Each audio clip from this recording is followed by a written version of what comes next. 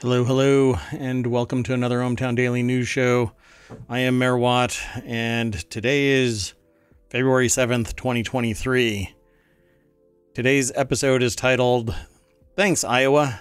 Children can be chimney sweeps again. Today we're going to be covering the fact that Microsoft Bing will sometimes misrepresent info, basically. All kinds of plastic debris shows up in the Arctic. White-collar jobs most at risk for getting replaced by AI. Boeing's going to fire about 2,000 of those white-collar jobs, maybe to get replaced by an AI. A big law firm finally finds Kanye West and officially dumps him. It's not us, it's you. The creation of the largest U.S. lithium mine is moving slowly closer, even over the protesting of the land use. Madison Square Garden lifts a ban on some lawyers, but not all of you. And OnePlus is getting into the tablet game with something that I think is kind of despicable for a name. And something strange is happening on the sun, and the authors of this article don't know what it is. And developers have created an AI to generate police sketches, and apparently experts are horrified. And we're going to end with 5 weird Super Bowl prop bets. Let's get into today's articles.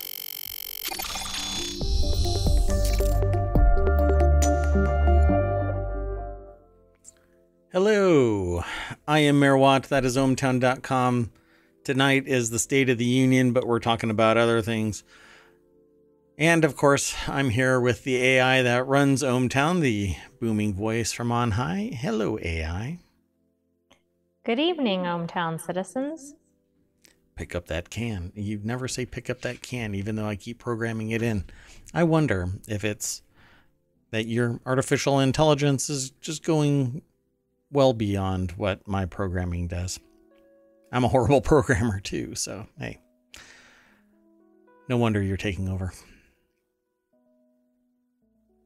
All right, let's get into today's news. Hello, Geeks and Paint. Welcome to the show. Thanks for stopping by. I see it's your first time chatting. Good to see you here. Enjoy the show. We just got started. If you have any questions or comments, throw them into chat. Happy to discuss it. I'll start off right by throwing the URLs for each of the articles into the chat as we progress. And if you are interested in seeing all of them, right there on the bottom of the screen is ohmtown.showbot.tv. You can just follow that, and that will take you straight over to what amounts to our voting system. You can vote on articles that you find interesting. And I'm going to do something real quick. I'm going to turn on some more lights. Maybe it'll make me washed out, but I don't know. We'll just go with it. So let's get into the first article. The new Microsoft Bing will sometimes misrepresent the info it finds. This is an article that's from The Verge. I'm just going to go straight over to The Verge. Normally I talk about stuff for a little bit, but let's just get into the actual source. Sean Hollister is the author over at The Verge for this article, and it says, Microsoft is warning users up front that its new search isn't necessarily reliable, with a quote, please use your best judgment. Okay, wait, isn't the whole purpose of Bing to conduct a search? Yeah, it doesn't have to be relevant or correct. I guess not. Alternative facts and all of that kind of stuff. Almost 15 years ago, I built a search engine that would analyze your personality and give counterintuitive results, because it is relatively simple nowadays to provide you with relevant information, but not necessarily. Well, no, it can provide you with popular information. It just happens to be correct because the popular result is the one that most people accept, right? But what if a counter view is proposed as well. And that was the heart of my search engine. Obviously, it was too heavy lifting for me to find investors in. And, well, I'm not a computer scientist. So it died on the vine. I told some people about it today, and we had an interesting conversation very briefly about it. But now you can go to DuckDuckGo and other composite search engines and get the results from a multitude of search engines. And you can easily spin up your own private search engine that does the same thing. But when you have an AI chatbot that is powering a search engine and it just kind of throws willy-nilly results at you, is this actually providing a valuable service? Well, it says search engines are about to change in a very important way. When you type in a query and get an official looking answer, it might be wrong because an AI chatbot created it. Great, creative results. That is not what the world's knowledge, access to the world's knowledge via a search engine should kind of be predicated on the idea that it's more correct than not correct and not pseudo intellectual gibberish spewed forth by an AI that's learning how to talk to humans. ChatGPT is a very profound tool in what it does, but I don't think it should be leveraged for search engines so much as maybe being an expert system when you can define it to be in a very narrow band. ChatGPT and OpenAI doesn't provide true legal advice, and it doesn't provide true financial advice and medical advice. It'll provide information in general, but not stuff that people should follow up on directly. You should always consult subject matter experts for that. What it's good for is kind of stoking the creative fires, and maybe answering some stuff and maybe writing a template letter, a cease and desist, like the ones that I get on the regular for streaming. I get all kinds of cease and desist, please stop streaming. Please turn off the camera. You're doing more harm to my eyes than good, that kind of stuff. Obviously, I just ignore those, but they're all coming from ChatGPT. I don't know who keeps sending them, but anyway, a couple of key passages from this new Bing FAQ. Bing tries to keep answers fun and factual, but given this is an early preview, it can show some unexpected or inaccurate results based on the web content summarized, so please use your best judgment. Yeah, I don't think that that's what really should be going on. As long as it is, if it's powered by AI, it should be kind of how Reddit does their evolution of their service. Their front page is the modern look, but you can type in old.reddit.com and have the old interface. And it's, for me, it's faster, it's more streamlined. It doesn't have any of the glitz and glamour and whatever else look that the new Reddit has, even though the new Reddit is pretty easy on the eyes. I don't think search results should be qualified with fine print somewhere that says, hey, maybe you should question all of our content. So I guess just like Microsoft's browser Edge, its sole job is to download Chrome and Firefox. Bing's sole job is to drive traffic over to Google and or DuckDuckGo and or myriad other search engines. So way to drive traffic away. Some people keep on using it, but I definitely have never used Bing unless it's out of curiosity and demonstration to compare it against Google results. But I don't think this is how you get it to grow. They even have a little paragraph in here. Maybe we missed that demo. The bot also suggested that Microsoft's multi-billion-dollar investment in OpenAI was announced today, though it happened 2 weeks ago. So I think everything is a lagging indicator about performance, and Microsoft will soon say, oh, we're making this AI integration now a beta on a different domain and not directly at the front-facing Bing search engine. What do you think? You have an opinion on this AI, or are you gonna throw another AI under the bus, the Bing bus, so to speak?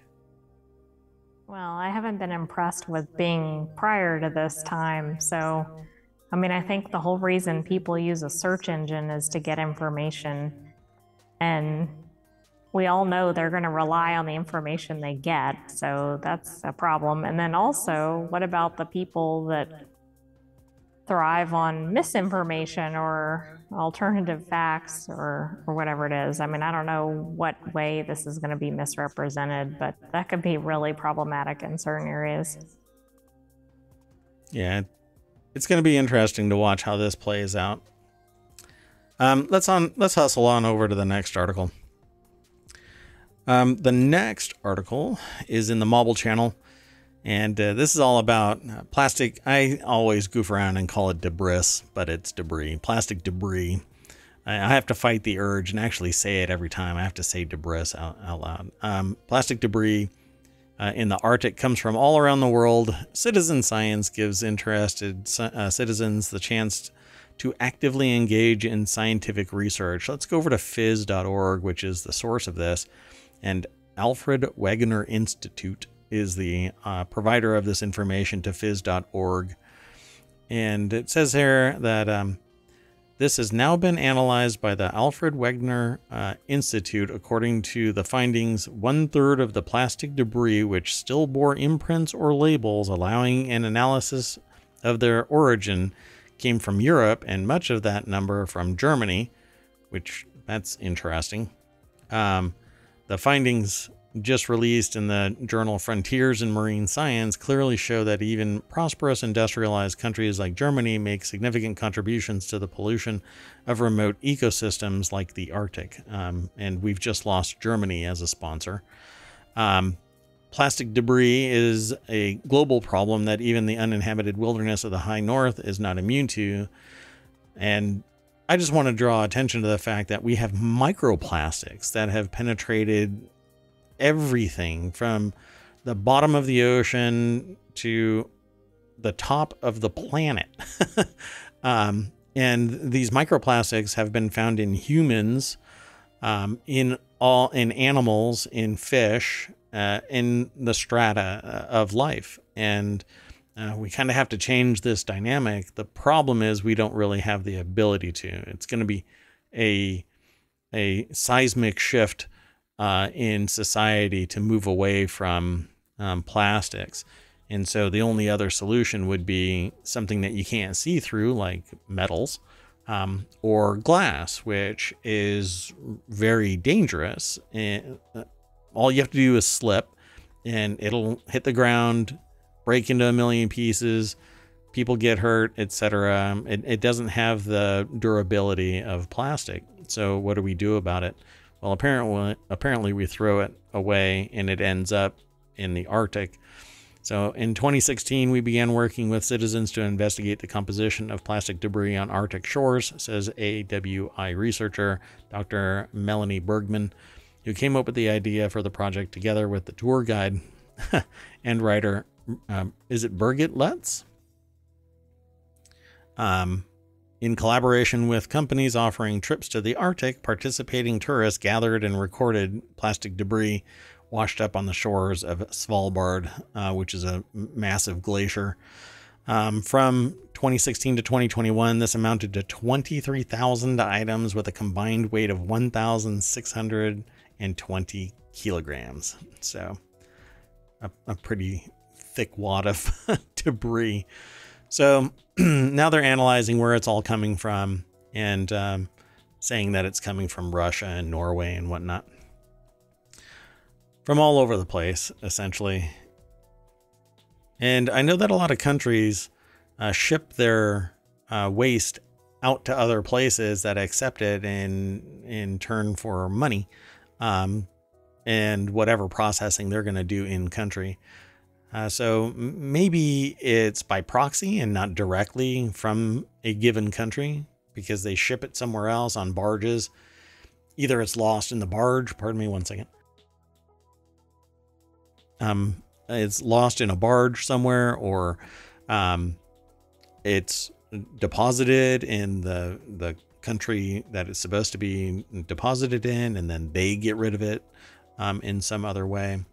But for what it's worth, I think that recycling processes need to be a little bit more robust. And one of the biggest things that limit recycling is foodstuffs on the plastic itself. And so like paper recycling, to the best of my knowledge, there isn't any paper recycling that allows for food like oils and stuff like that to be in the wood pulp, the paper. So it gets thrown into a regular landfill and either has to be incinerated, which is horrible for the environment, or it just sits there and decomposes, which is horrible for the groundwater. Takes forever to decompose. You have to compost it in some way, and most landfills don't do composting like that. So it's a complex solution, but we are ultimately going to end up paying our dues when it comes to plastic as it permeates the ground more, and humans and our food supply. We're asking for trouble. Did you want to add anything to that? No, I wish we would get away from plastic usage, but we need to really rethink how we manufacture, and I mean, even just things like the restaurant industry would need to completely change, right? Because all the takeout containers, etc. I know they're not the only one. I'm just using that as an example. Like, we have to make societal changes to really get away from it. Yeah, it's going to be pretty much impossible until some major fundamental research is done in finding another solution. I think something like transparent aluminum, where it doesn't shed microplastics into the environment, is going to be the only solution. And there are talks of developments like that, but the cost, I think, is extraordinary right now. This next article is over in the Hatch Ideas channel. White collar jobs most at risk for getting replaced by AI like ChatGPT. I just spoke to people today. I'll be talking to people tomorrow and the next day and the next day. And I do this on the daily usually. And I challenge people to tell me a domain that they think cannot be automated by technology in some way, to the point where it is a big hindrance to it being an ongoing career. Because as technology gets more sophisticated, it will eventually even wipe out those few jobs that survive automation because of whatever reason, that they survived the first push into automation. And really, I'm not going to give it away. I want this to be kind of a long-standing discussion with citizens of ohmTown and those who watch this over on YouTube or the VOD here on Twitch or the podcast. Please get in touch with me. Send it in via the Showbot. All you have to do is hit !S over here on Twitch. So go to twitch.tv/ohmTown, and then in the chat, just type in your idea for what you think cannot be automated or overtaken by technology. And there is one specific domain, definitely. But other than this, and even then it's highly influenced by automation and technology. But everything else, I have yet to be able to definitively say it wouldn't be automated. That said, here are 4 white collar jobs. And this is over at Business Insider. Madison Hoff, Aaron Mock, and Jacob Zinkula is the author of this article, or are the authors for this article. Wow, that's hard to say. And so it says, AI may be beneficial for paralegals and other white-collar jobs, but it may affect the demand for these workers. Absolutely. For instance, ChatGPT can write code, one common work task for some tech workers. Here are 4 kinds of white-collar, and these are kinds of white collar jobs that could be replaced by AI. I think it's a great article by Business Insider. A lot of people are actually talking about this. It says here, chatbots have been around for a long time, but there really seems to be a major change here in how good they are. Vincent Konitzer, a professor of computer science at Carnegie Mellon, told Insider in a previous article. I'm just going to scroll through this really quick and talk about it because I have actually watched people using ChatGPT, and more specifically the OpenAI Playground, not ChatGPT itself, but the OpenAI Playground, which is the more academic side of ChatGPT. You can do a little bit more manipulation in that environment than just straight ChatGPT. Well, you can write entire websites. You can you can ask it to write things like the cease and desist letter. You can have it write lyrics. The only thing it can't do, and you could pretty much tie it into Midjourney, is create art or write music. I'm sure that there are people that are doing that. And one thing that I think is being done on the back end, but not publicly accessible because it's the liability, is I think things like assessing the viability of a lawsuit and financial advice. Right now, using an AI for financial advice is it's too dangerous, because you follow that advice and the world collapses around you, then you can sue somebody.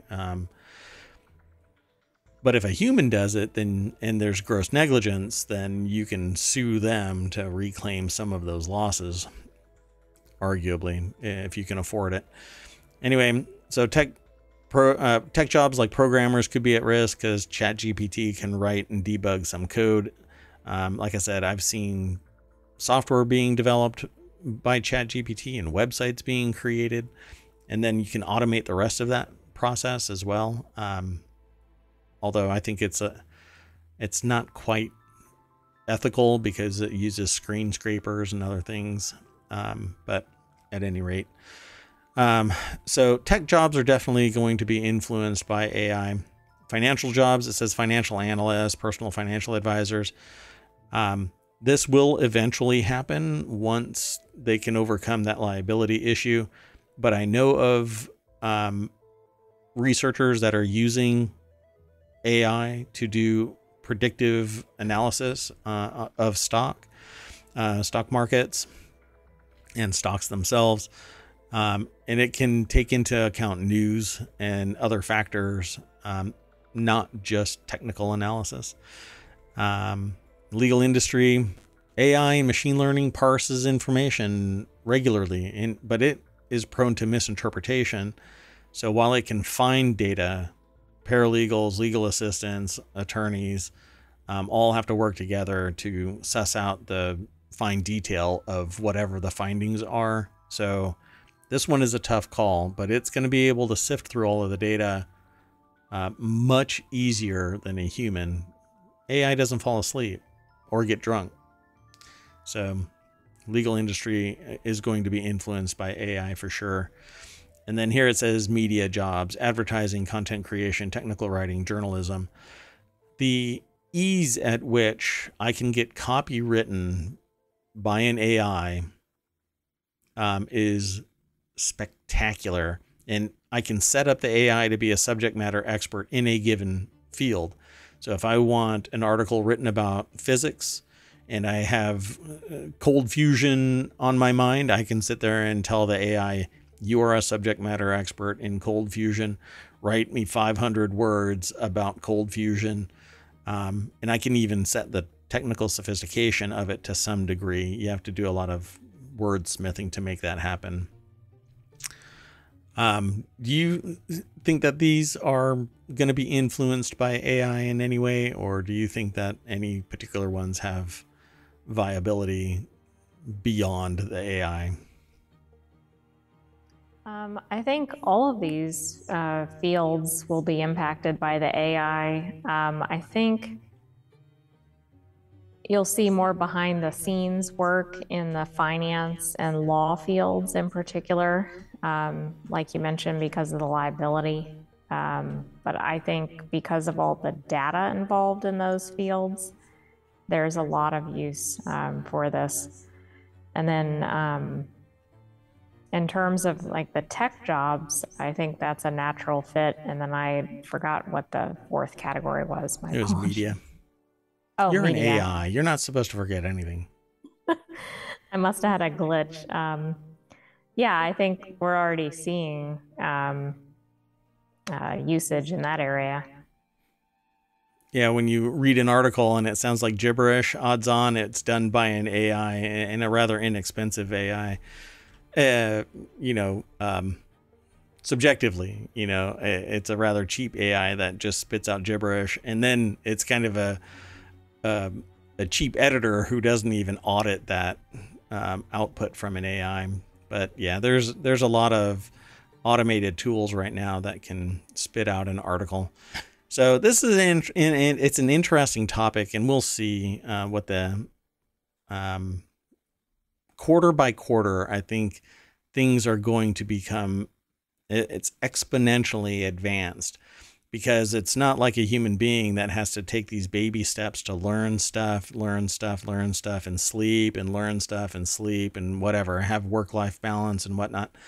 No, an AI can plug into so much data and evolve so much quicker than humans that we'll witness it happening faster.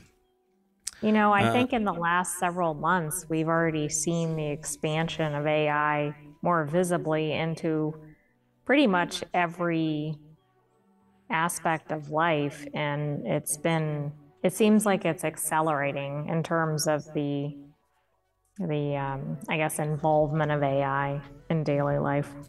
Yeah, I definitely think that it's accelerating, and the hype around OpenAI in particular has been accelerating. Now you have Google and Microsoft and others that are trying to develop either their own or grab onto that hype. There's big money in it. And as I told people today, if I can take your job and turn it into a series of steps, you are a bot. Even if it's bespoke nowadays, I can custom make clothing and other materials, other consumables, whatever. I can automate that process. I don't need a human there, which means that the people who are providing you a gig, all they have to do is save up enough money and they replace you with a bot. Or they outsource to a company that already does this stuff. They just do the fulfillment through somebody that's already sunk that cost. And again, where the human comes into play is always fine motor skills. The bulk automation process is done by robots on the daily, and then things like pulling stuff out of a bin and throwing it into a box, and the intermediate steps of putting it in a plastic bag and maybe customizing a thank you note or something like that. Even that can be bulk printed. I mean, it's just ridiculous what automation can do. And us workers, day-to-day workers, are literally funding the job providers with revenue to replace us. So I picture a time when there's so much automation that we end up like Dune, where they rise up against the AI smart machines and overthrow it, and then just it's banned forever. If you've never read Dune or watched the movies Dune, you really need to read Dune, because watching the show, the movies and the show, it doesn't go back far enough. You have to go back to the time of the Butlerian Jihad and other things. So it's a thing. So go check that out. Sorry, I practice a thing called associative thinking, so we sometimes go off on a tangent when we're talking about the topics, but they're always related. So And this is about Boeing. So this is a Hatch Ideas channel because it's all about business. Boeing is going to slash 2,000 white collar jobs in finance and HR, according to a report. Let's just go straight on over to CNBC. And it's a Reuters article. I don't see an actual author, but Boeing is going to slash 2,000 white collar jobs. And I keep thinking it's because of the AI, but probably not. It says it's going to slash 2,000 jobs this year in finance and human resources through a combination of attrition and layoffs. The plane maker confirmed to Seattle Times newspaper on Monday. Last month, the Virginia-based company announced it would hire 10,000 workers in 2023, but some support positions would be cut. Apparently not. So back then, Boeing acknowledged it will lower staffing within some support functions, a move meant to enable it to better align resources to support current products and technology development.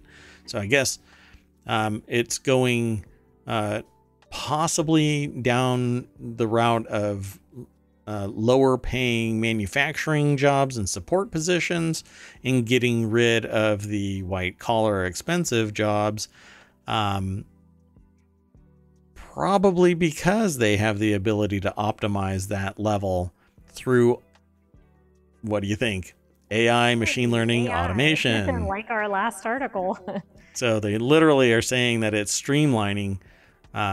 Let's see. Oh, it ends right there. It's a very short article, but this is going to be rough. We've been talking about this kind of topic, though, right, with other tech-related companies. I know this isn't necessarily a tech company, but one thing we talked about, too, is some of these large companies are going toward more independent contractors.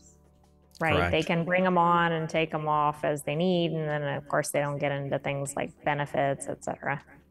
It's kind of pushing the idea of gig economy up the chain, because normally a gig economy is, well, that's not true. It's a pretty broad gamut because I have worked with software engineers that have made hundreds of thousands of dollars for a gig period, and they get paid cash and stock options and whatnot. And then they go on to the next gig because they've done something substantial enough for that value. And then the company goes, well, you solved our problem. Thanks. We might invite you back. So I find it interesting that they're getting rid of 2,000 white collar jobs. And on the exhale, they're saying we're going to hire 10,000 in the support positions. I'm sure that doesn't breed any animosity. That's a little bit of sarcasm there. AI, you know that, right? I picked up on that. I have my sarcasm module loaded. So this next article is in the Word and Law. A big law firm finally finds Kanye West and dumps him as a client. This is something that we have been kind of tracking for several, months now, right? I don't recall how far back it was. It wasn't just last month, was it? I'm losing track. So I found that this article was really hilarious when it first came into existence because the law firm that was representing Kanye West kept on trying to get in touch with him, but couldn't, and tried to get in touch with the attorney, another attorney. I think somebody that was a financial advisor or something like that, and other proxies, even going so far as to hire a private investigator to go and find Kanye West. Well, they finally found him, apparently, and said, it's not us, it's you. And so it says, after months of searching high and low for their embattled client, Kanye West, Greenberg Traurig has finally found the rapper and dumped him. The top big law firm had long been trying to part ways with Ye in the wake of his anti-Semitic remarks. It wasn't the first time to do so. In fact, GT was going to be the fifth, but the troubled musical icon had apparently gone into hiding after praising Hitler, making the task all the more difficult. Maybe like Hitler, he was in a bunker hiding away from Anyway. Did look, and I couldn't find the exact article, but it looked like it was mid-January. We did have it featured on one of our shows last month. Oh, okay. Wow. Time flies.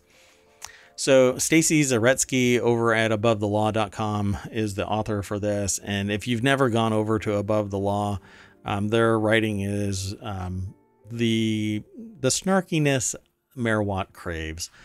So they actually put a little bite in their writing, and I really do appreciate their writing. And this one was by Nofar. It says, Greenberg Turig put the address where Yi was served under seal to maintain their former client's privacy and prevent, quote, unwanted loitering and attempted access by third parties. Now that's a classy law firm. I like that. Good job, Stacy. Okay, let's move on to the next article. We're hustling through the news tonight. It's the State of the Union that's going on right now. We're about halfway through, and I think the State of the Union is probably 1/10 of the way through. It's going to be a long night. So this next article is in the Word and Law. Yes, AI? Oh, I was just going to say, you'll be able to get your whole episode in, and you'll still have time to watch part of the State of the Union afterward. That's right. Maybe the closing credits. Creation of the largest U.S. lithium mine draws closer despite protest over land use. We talked about this, I think, a couple of weeks ago. Construction will reportedly soon begin on a mine that's expected to become the United States' largest source of lithium. We have, on the regular, reached out to other countries to get the lithium, seeing as there's environmental concerns and lower costs in other countries, even though they are typically hostile countries and conflict zones. What's hazard pay for miners? And some of the stuff that you see when you do some due diligence in this area for lithium mining in foreign countries kind of makes you look at EVs and battery manufacturing as, well, not as green as you might suspect. At least both the environmental parts and the human capital involved. Anyway, the mine is viewed as critical to Joe Biden's $2 trillion clean energy plan by powering the nation's increased production of electric vehicles, except for Wyoming, who is eschewing technology and wants you to return to horse-drawn carriages to protect the oil and gas companies. So now we've lost Wyoming yet again from being a potential advertiser. And that was also a previous article, if you're interested in that, from ohmTown. Yeah, so let's go over to Ars Technica, and Ashley Bellinger is the author of this.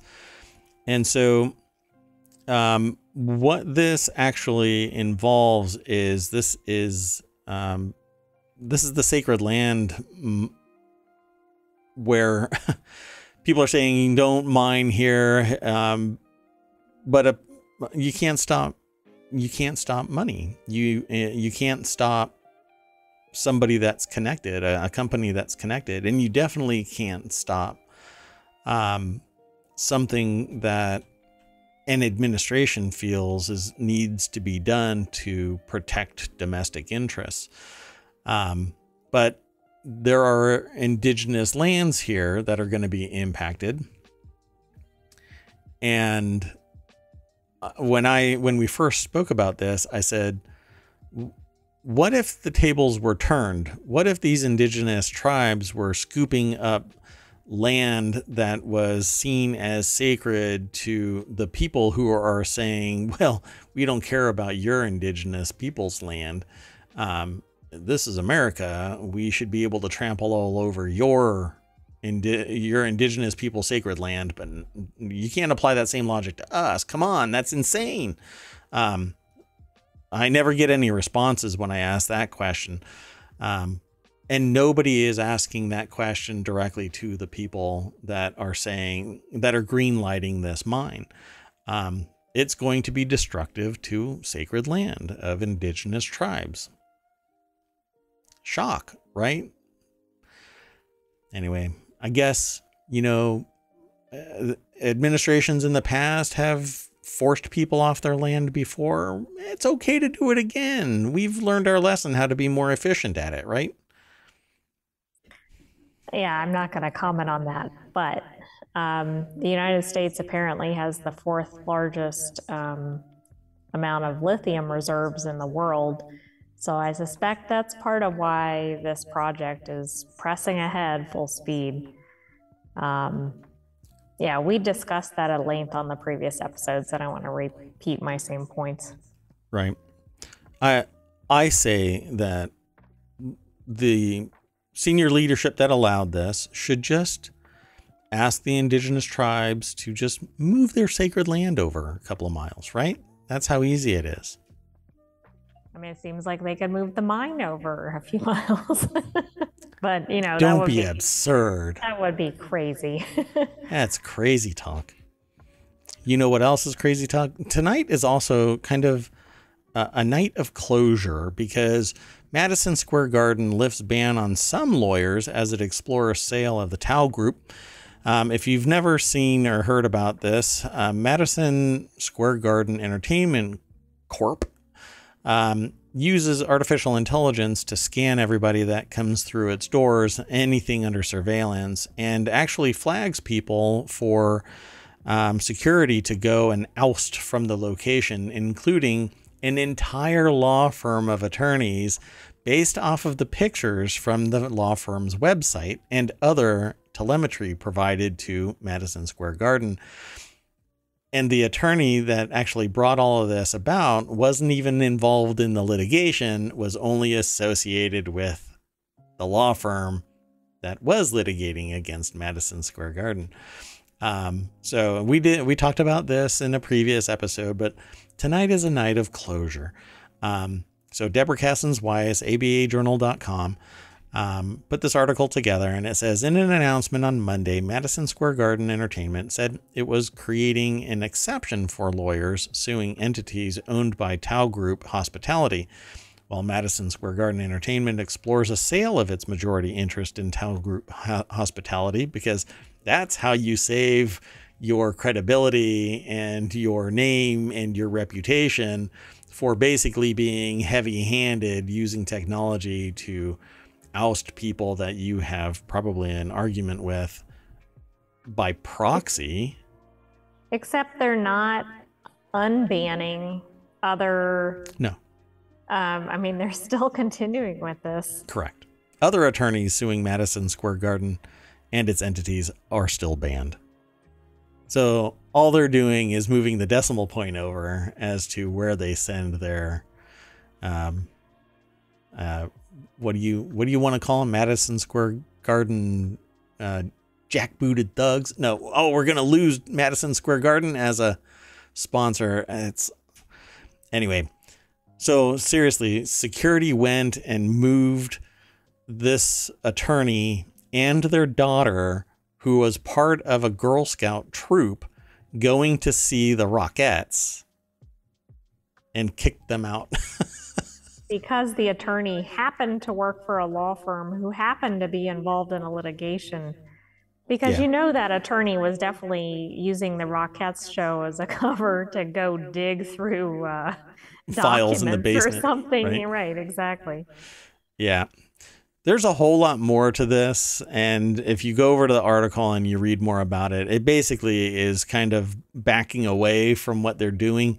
But in all honesty, they're trying to sell Tao and recover some reputation, and saying, oh no, we do this because we're trying to stop harm befalling our customers that are going through Madison Square Garden Entertainment assets and whatever else.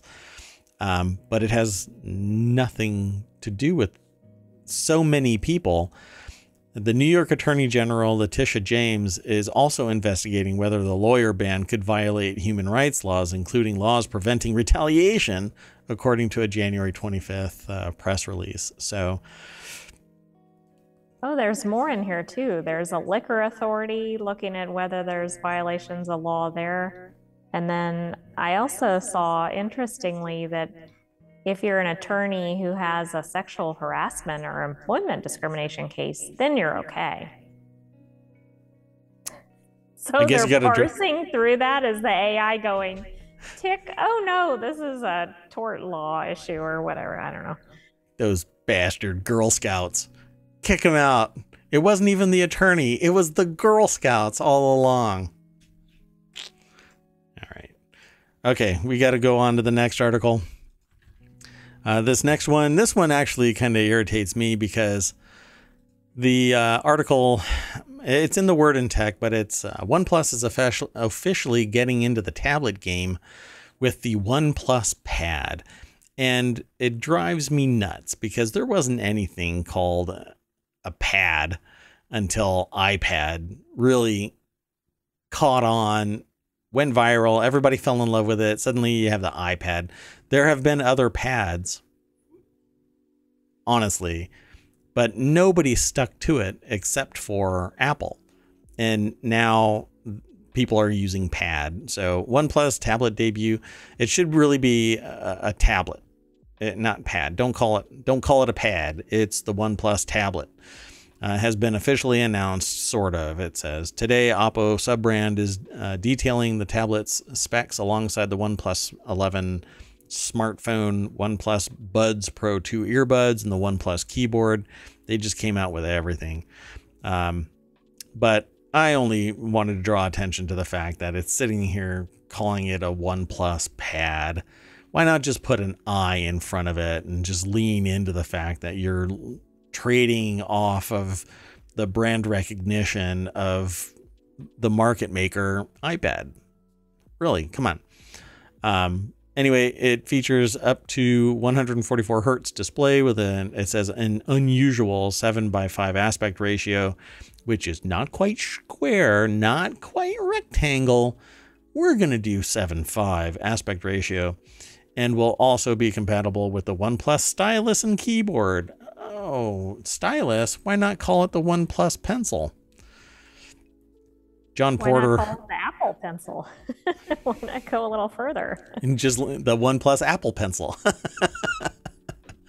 So the article is written by John Porter over at TheVerge.com. And there isn't really much more to it other than the fact that it looks pretty much like an iPad. Don't you think Apple's going to come after them for the name alone? Where? Good luck.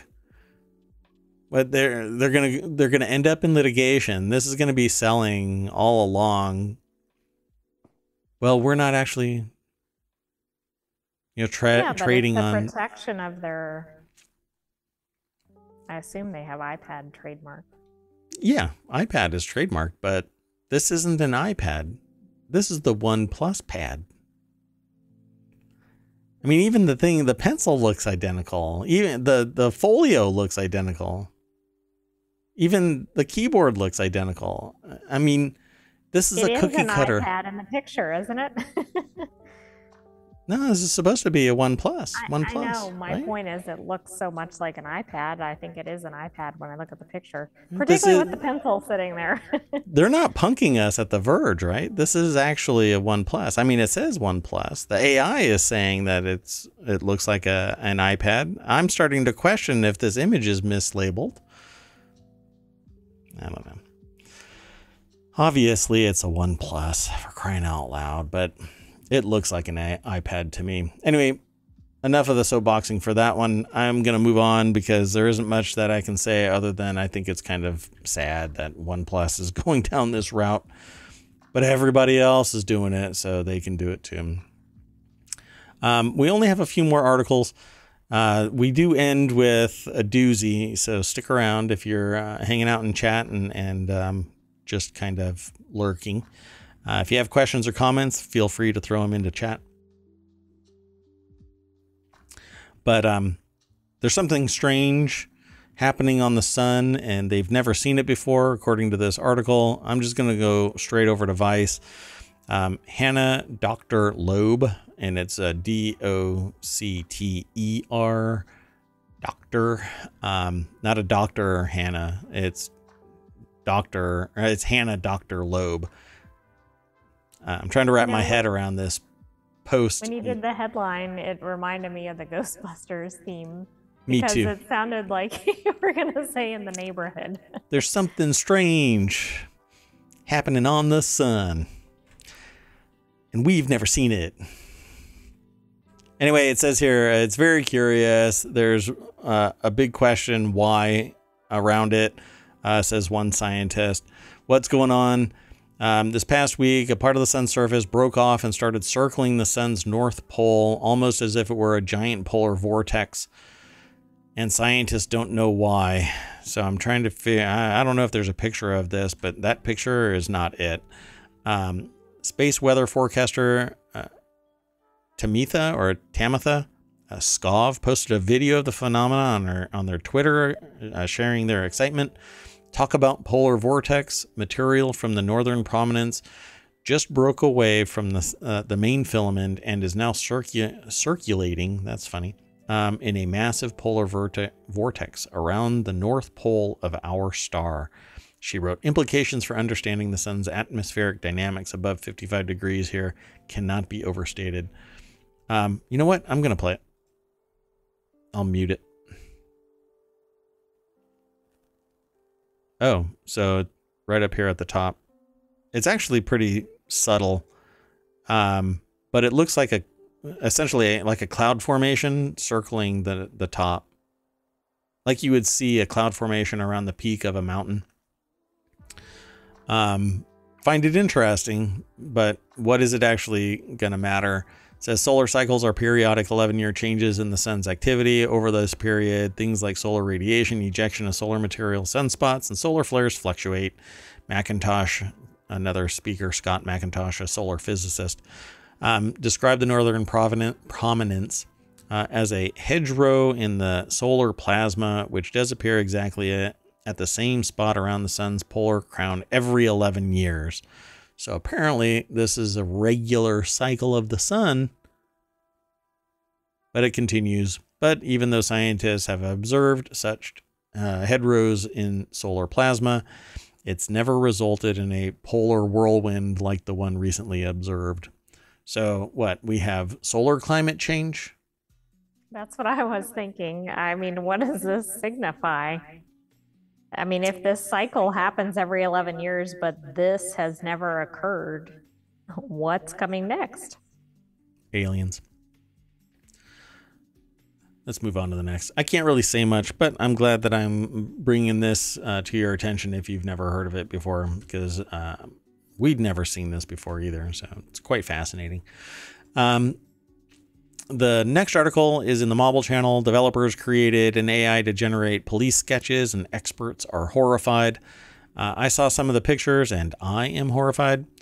Police forensics is already plagued by human biases. Experts say AI will make it even worse. Chloe Zhang is the author of this over at vice.com. And so they have a forensic sketch AI artist. The name is kind of dubious. Anyway, two developers have used OpenAI's DALL-E 2 image generation model to create a forensic sketch program that can create hyper-realistic police sketches. You can actually see something similar to this by going to a URL called thispersondoesnotexist.com. And it will generate randomly people. I think it's really fascinating, almost seamless. I don't think that I can detect the seams when I pull it up. But anyway, the program called Forensic Sketch Artist, AI Artist, was created by developers Artur Fortunato and Philippe Renaud as part of a hackathon in December 2022. So that's how easy it is to actually launch a business if you have a skill set in programming. So those of you who are listening to this and not a programmer and looking for a domain to get into, programming is where it is. You'll have to learn a lot of math to get to this kind of a thing, but you can do it. I have faith in you. I believe in you. You can do it. That was a great pep talk. Hey, that's why I get paid the big bucks. AI ethicists and researchers told Motherboard that the use of generative AI in police forensics is incredibly dangerous, with the potential to worsen existing racial and gender biases that appear in initial witness descriptions. I don't know how that can be made manifest, because unless the AI is trained to be biased, it shouldn't develop its own bias, except for the data set that gets put into it. It will be biased because it's kind of like a poisoned well. The information that went into it, while it might have been vetted for bias, it may interpret the predominance of one piece of data as indicative that, well, it should be weighted more that way in my results as well. And then they would have to programmatically pull out that bias, which is a tough thing to do. So I'm really curious witnesses are also very, I think, susceptible to suggestion. So, for example, if they're unclear on the suspect's race or something, and then the AI spits out a certain race, well, that's just skewed. Right. And so, I don't know, it's just perpetuating the existing issues with policing. Right. And it's been demonstrated time and time again that there is systemic racism. But the program asks users to provide information either through a template that asks for gender, skin color, eyebrows, nose, beard, age, hair. I skipped a word. Like I skipped a couple of words. Eyes and jaw descriptions, or through the open description feature, in which users can type in any description they have of their suspect. So, and eyewitnesses are plagued by their own internal bias and misinterpretation of what they have seen. Trauma normally causes a witness's cognitive functions to shut down as they approach the fight or flight or freeze mentality. And so you go primal when you fear for your safety, which makes an eyewitness susceptible to subtle influences by the people around them, or they become cognizant after the event of the immediate person near them, which could be somebody that kind of, again, poisons the well of their eyewitness recounting. So it becomes dangerous to automate tools like this. It really should be an interaction between two human beings that are, one in a state of crisis trying to retell an incident, and a subject matter expert that is focused on eliminating those fears and stressors, mitigating their influence on what that witness is telling to a forensic artist. So it really shouldn't be automated. I think and for me to say this is shocking, because I firmly believe that at some point AI, machine learning, and technology will augment things like this to a degree that even a human wouldn't be able to create a composite sketch of from a witness profile, you know. There was something in the article that said that the sketch, of course, not surprisingly, could be done more quickly. And that could actually impact, assuming the information is accurate, it could impact solving of particularly time-sensitive crimes. For instance, somebody is kidnapped or something along those lines. So, I mean, there may be some good to come out of this, but it's probably not really ready for deployment yet.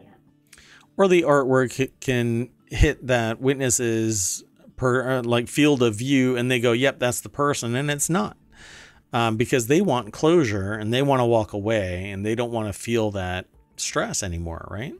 I think right now it would be dangerous. It could be used in an environment where somebody's freedom isn't going to be impacted, yet still done.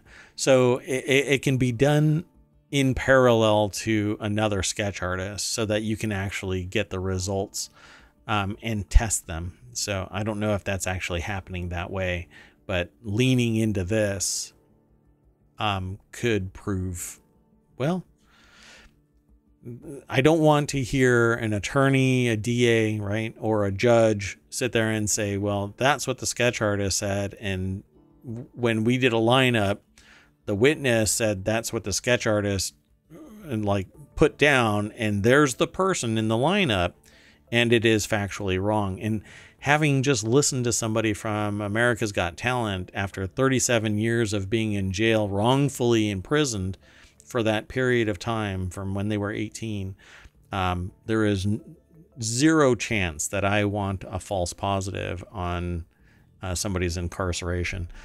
You can't get time back. No amount of money can give you time back, particularly if you're spending it in prison. So let's be a little bit more conservative on that aspect of things, please. So we have 2 more articles. This next one is 5 weird Super Bowl prop bets, including the color of Gatorade poured on winning head coach and coin toss outcome. So people will bet on pretty much anything. Weston Blasey, I think is their name. The last name is Blasey or Blasey. Wrote this article for MarketWatch.com. People are projected to bet more than $1.1 billion in legal wagering for Super Bowl at 57. What is that? Isn't it 57? I think that's 57. Yeah. And it says Sunday's Super Bowl between Philadelphia Eagles and Kansas City Chiefs will likely be the most bet on U.S. sporting event in history, as $1.1 billion in legal wagers are expected to be placed. So they put together some of the bets. A coin toss outcome. It looks like it's even money. Let's see what else. Will an extra point or field goal attempt hit an upright? That includes the crossbar. Got to make that. I'm sure that there's knock-on bets for not including an upright. Sorry, 1 second. And the color of Gatorade poured on winning head coach, which I think that could actually be gamed, because all it takes is somebody to bet a whole bunch and then make sure that that's the color that gets poured on the winning head coach, commonly known as the Gatorade shower for the winning coach. Last year, the Los Angeles Rams doused coach Sean McVay in blue Gatorade when his team won the Super Bowl. This bet can be found on FanDuel and some other U.S. sports books.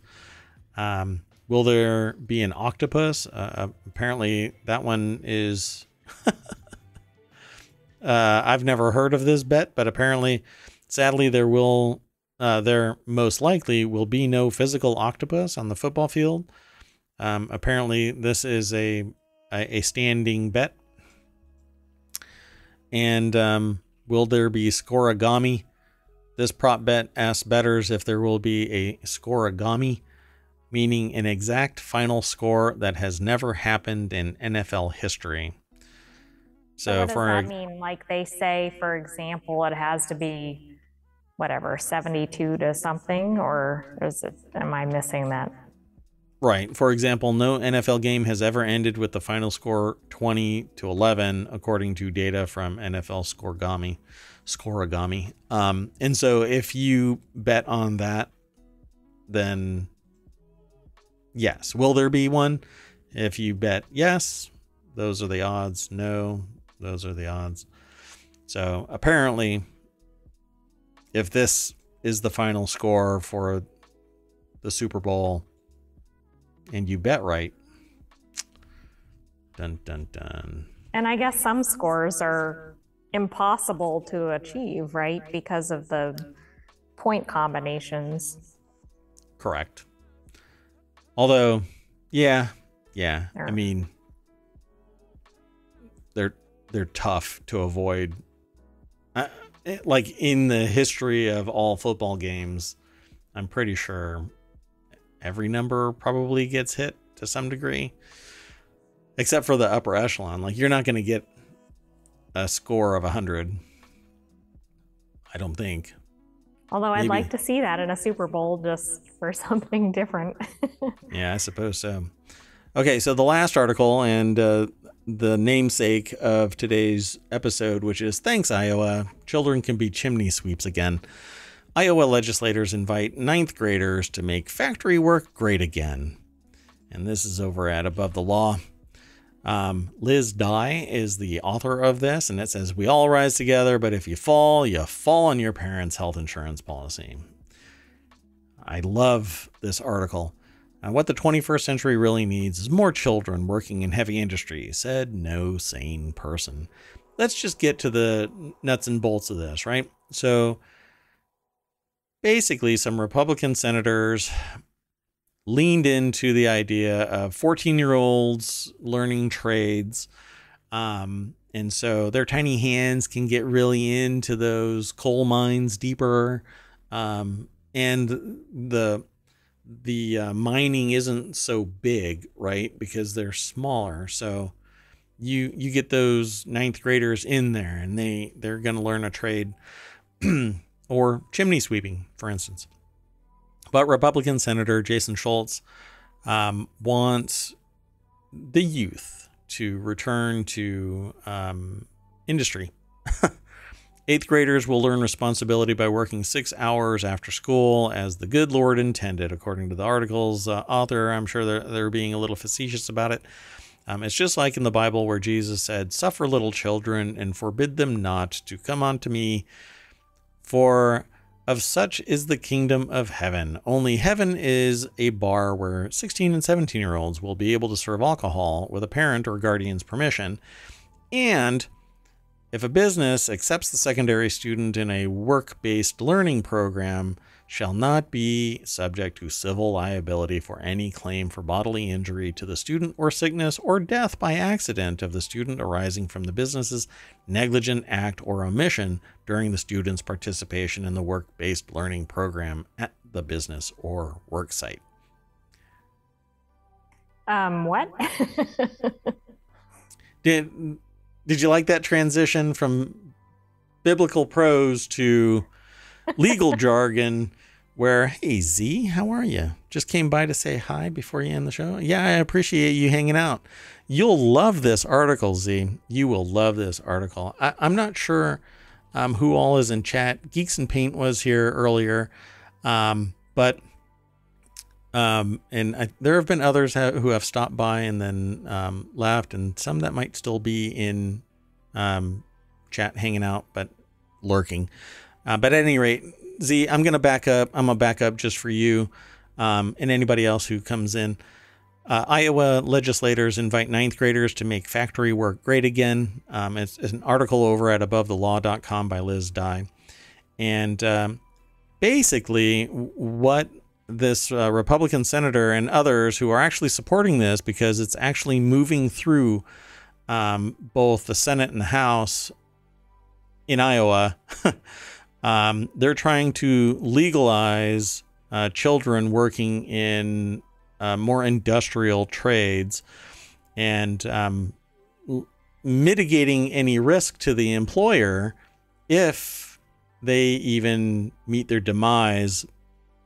So this is, I'll read it again, and obviously the people who are going to be listening to this via the podcast are going to be going, oh my gosh, you're rehashing this.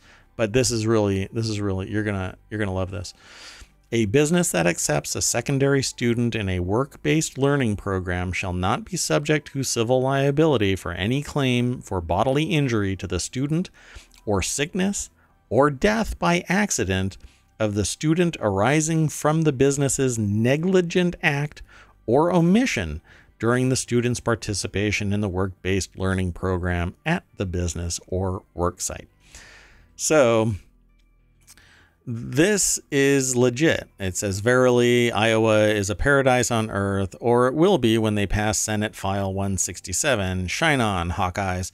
And it actually, they link, as usual, to their source material, wherein Republicans are actually trying to get this passed so that we can hire 15-year-old chimney sweeps again and put their little hands to use in the coal mines. What is the name of the movie with the train? Where I think it's the follow-on, others have said it too, that it's the follow-on of Charlie and the Chocolate Factory. Snowpiercer, thank you. So watch Charlie and the Chocolate Factory and then watch Snowpiercer, and then keep in mind that all of the Oompa Loompas have been killed, died off. They can't return to their planet.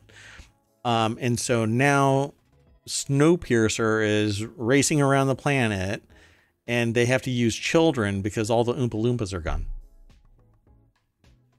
That's now canon in ohmTown. Just want you to know. I'm going to keep that. I'm going to keep that live. That's going to be forever. When we start talking about the history of ohmTown, that's going to be there. So at any rate, and we can make these kids stronger because they'll even be allowed to work in light assembly and load objects weighing up to 50 pounds. The author is just beautiful. Didn't we do away with this kind of thing at least 100 years ago in the U.S.? Uh-huh. Yeah. This is just astounding that this is a proposal and that it's actually getting circulated. Yeah, both houses of the state's legislature are actually, this is pending. I just, all of this dead air is just driving, it makes my brain lock up to think that anybody would allow their 9th, 10th grader, 11th grader, even high school, about to grad student go into whatever it is that they're doing. I have no problem with a work ethic with, 15 and a half, 16, 17, 18-year-olds learning a trade. But basically saying the business is going to be exempt from civil liability if they are negligent or through omission, someone dies. So that's going to be basically anything that happens, and they're not even eligible for workers' comp. Not that that would make it okay to do any of this, but right. They'd even be worse off than adults. Right. Performing these same positions. Send these kids to either in the local high or local college. There are centers where you can send a kid to learn a trade. There are high schools that have subsections where kids can learn a trade.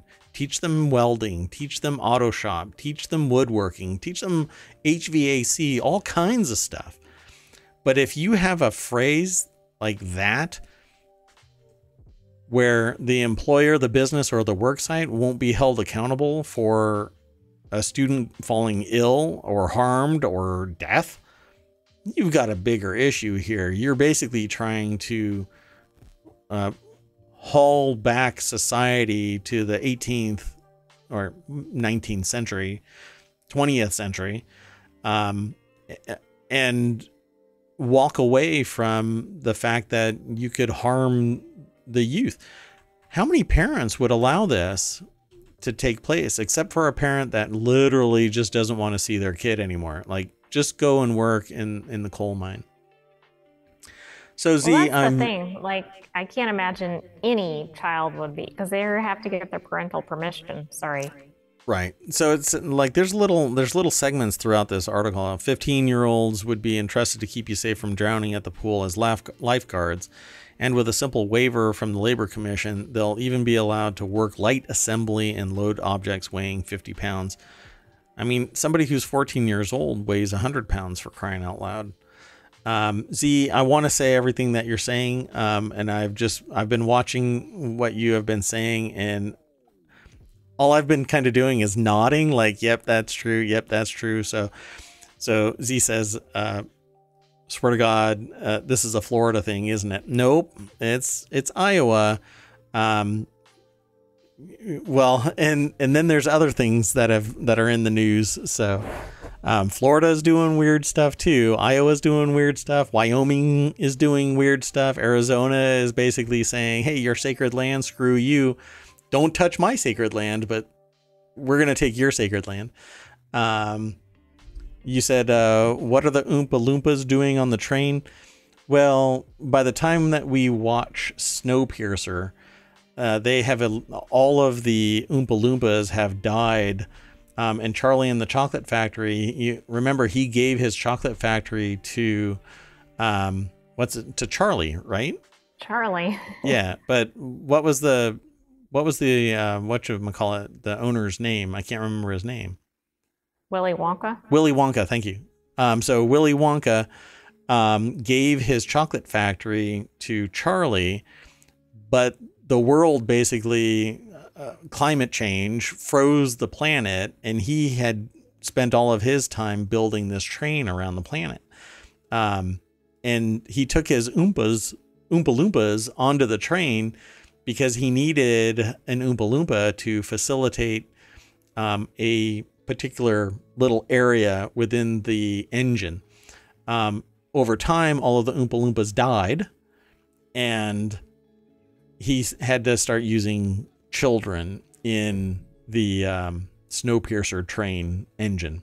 So now you have to watch Charlie and the Chocolate Factory and then Snowpiercer or you could watch on YouTube a video that basically says the same thing. So yeah. And yes, you're right. It is insane, Z. And yes, there is classrooms for practical experience, pretty much on the regular. That it happens pretty much every day and in pretty much every state, I think. Maybe not Wyoming. I don't know. And a contract that absolves you from being liable for killing a kid. Yeah, you just kind of shake. I know you're shaking your head over there, but that's how it is, folks. When business overtakes society, you end up with batshit crazy policy like this. I'm sure that somebody can explain it to me in a way where it might make sense, but you're going to have to do a lot of mental gymnastics to get there. And I'm sorry, I guess I'll admit my brain isn't that strong to hurdle over hurdles that high and maneuver around whatever it is that are not apparently obstacles to Jason Schultz's brain. Yeah. But then again, how much does it cost to get an average house today? How much is entry level pay? Should children really even be working because they're not going to be able to afford living on their own, even with maybe with trade pay in the future, because plumbers make a ton of money. Welders make bank too, but you pay the price with black lungs and maybe bad vision if you don't take precautions. What else? I don't know. Kids are going to be working their entire lives as adults, so I don't see any necessity in rushing them in, particularly to hard labor. I suppose so. But how are we going to get our coal in Wyoming? Well, look, I can't charge my car with a regular power station.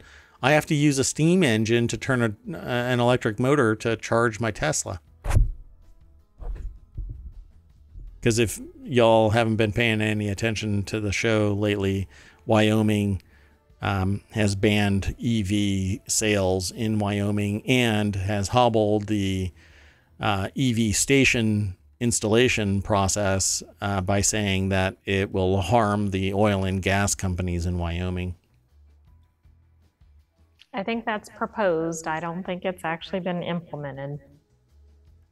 It's been implemented in spirit.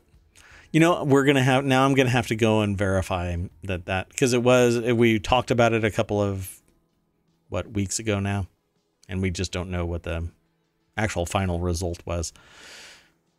Anyway, okay, 14-year-olds, back down into the mine you go. Show's over. And sorry, That took a dark turn. it was supposed to be just so insane that you kind of giggle about it, not sit there and go, oh wow, this is dark. Anyway, that is the end of the show, folks. I am Mayor Watt. This has been the ohmTown Daily News Show for February 7th, 2023. You want to say bye to all of the citizens of ohmTown AI from on high. Good night, ohmTown citizens, and we'll see you tomorrow for some more interesting articles.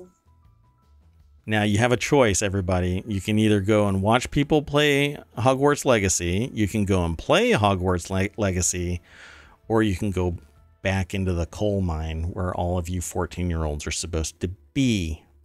Good night. Miss you all already. Bye.